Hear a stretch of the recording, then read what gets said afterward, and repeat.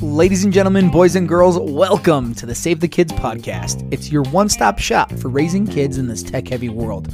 We bring on professionals and experts to give you all the tools you need to help your kids become fire-breathing warriors that have the strength to break out of the mold society has put them in.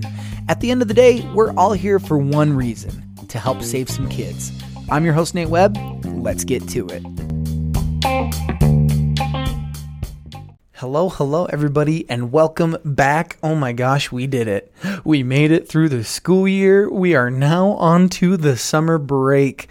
Oh, summer is glorious for teachers, but it can be super stressful for parents, which means a lot of time with kids at home, which means a big opportunity for kids to be scrolling on their screens and being zombies. Here's the thing, summer is the best time for kids to be kids.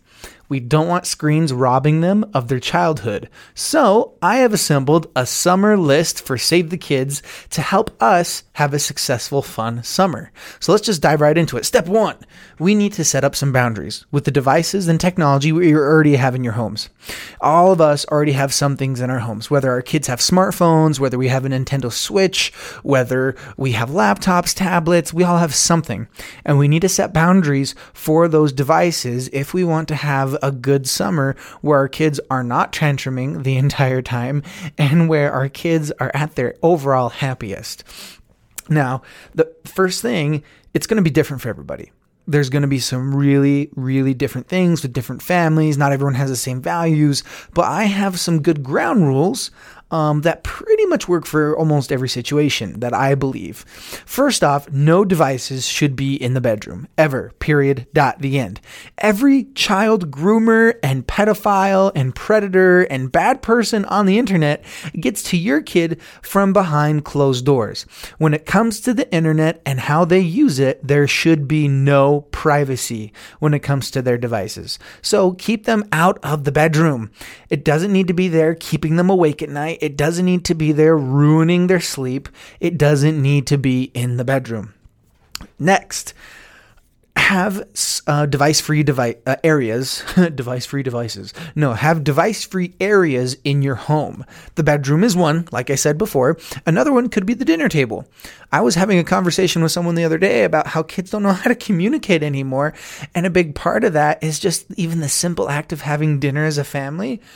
Everyone's on their phones.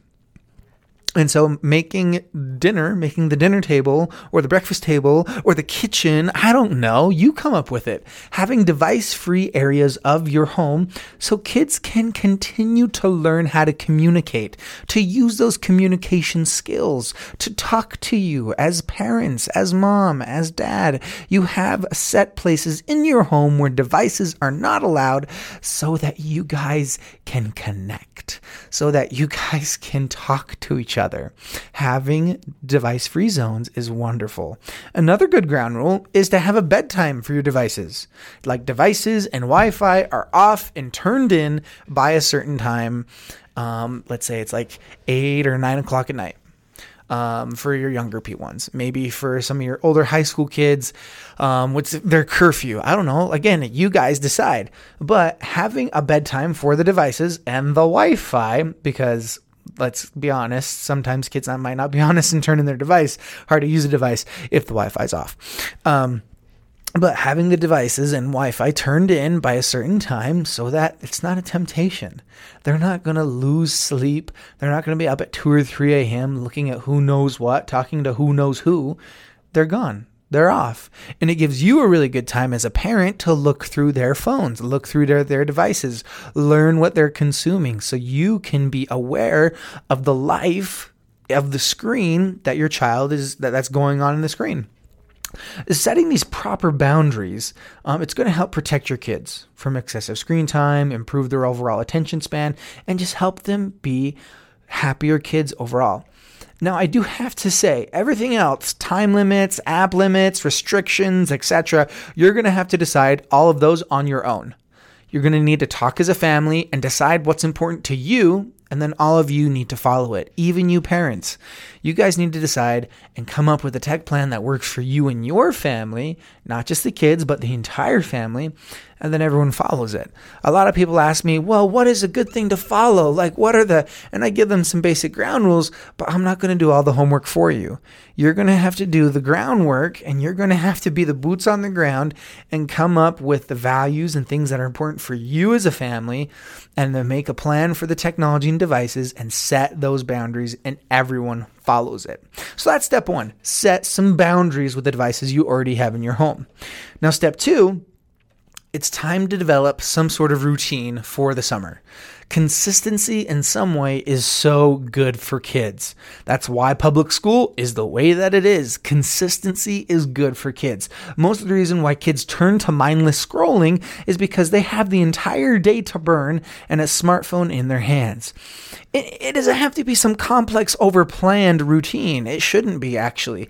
It's just something as simple as a daily chore, maybe some reading, maybe working out in the yard, and then they're free to go play and be kids without their freaking smartphones.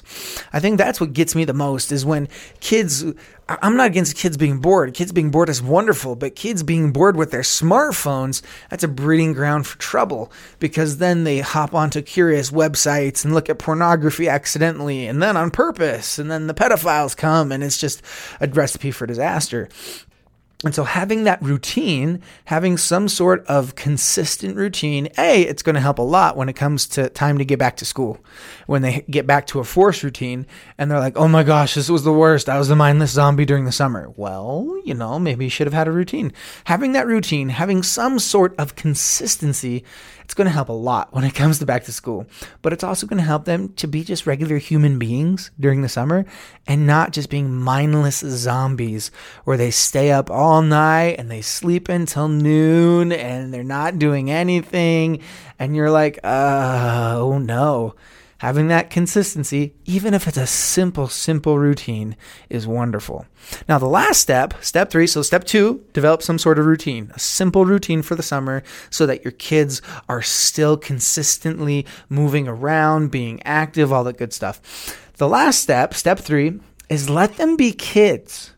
Let them be bored. Let them play. Let them get dirty. Let them have fun. I remember when I was growing up, when I was a young kid down in Blanding, Utah, my parents had an old shed in the backyard. And during the summer, after we would get done with our chore and our reading, and we would do like some summer school math packets sometimes at home. We think it's called Summer Bridge or something. Anyway, after we got done with that stuff, I would go out in the backyard and play in the shed. I would make a time machine out of an old sled. My little brother, he would dig this huge hole every single summer. He would just make this giant hole every summer. It was the biggest thing, and he had fun doing it. He dug it. I'm not even kidding. It was probably a 4-foot hole that this 8-year-old was digging. Okay, it was as tall as he was, but he had so much fun doing it. When kids are bored and they don't have the phone as instant gratification, it enables them to create. That's when they get to create games. That's when they get to create whole universes. It reminds me of The Bridge to Terabithia. In the book and the movie, these kids are bored and they're in the woods and they create their own universe and they're playing, and it's really magical. As so many parents are scared for their kids to be bored. They think that's when they're going to make mistakes. And you're right, it is. But it is also when the magic happens. It's also when they discover, when they create. The creative mind needs boredom. It needs just that free play energy that I don't know what I'm going to do, but I'm going to go outside and until something happens and find something fun to do. It's okay if they're bored. Let's give that childhood back to our kids. I saw something yesterday that made me laugh. One of my friends had made a meme and it said, some of you never made magic potions with sticks and mud, and it really shows. Did anyone else do that as a kid when you guys would just mix mud and leaves and crap together in a bowl outside and stir it with a stick and it was your magic potion? It's that kind of stuff that I want us to give back to our kids. It's okay if they get bored. It's okay if they get dirty. It's okay if they make a mess of your backyard. I would much rather have that than a kid accidentally getting addicted to video games or pornography over the summer because they were bored on their smartphone. I would rather them be bored with no technology, learning how to create, learning how to have fun, and just being a kid. So let them be bored. It's the best. Trust me. Take away the phone, let them be bored. So that's kind of this, my Save the Kids summer list. First, set some boundaries with the phone, with the devices you already have in your home. Step 2, take some time and develop even a simple routine for them to follow during the summer. And step 3, let them be kids. Let them have fun. Let them be bored and experience that magical childhood. Now, as a side note, as a little caveat, if you find yourself with a lot of extra time, maybe take that time to spend with your kids and your loved ones. Get to know your kids, talk with your kids, laugh with them, do things that they find important, spend time doing things that matter to them so that they know that they matter to you. The more you get to know your kids this summer, the more your kids are going to listen to you during the school year, the more your kids are going to talk to you during the school year. This summer, if you find yourself having extra time, it is a fantastic opportunity to strengthen that bond and your connections with your kids. Talk with them, laugh with them, love them, and have a fantastic summer. As a side note, we at Save the Kids are going to be busy all summer doing all we can to help you in this ever-changing technology world.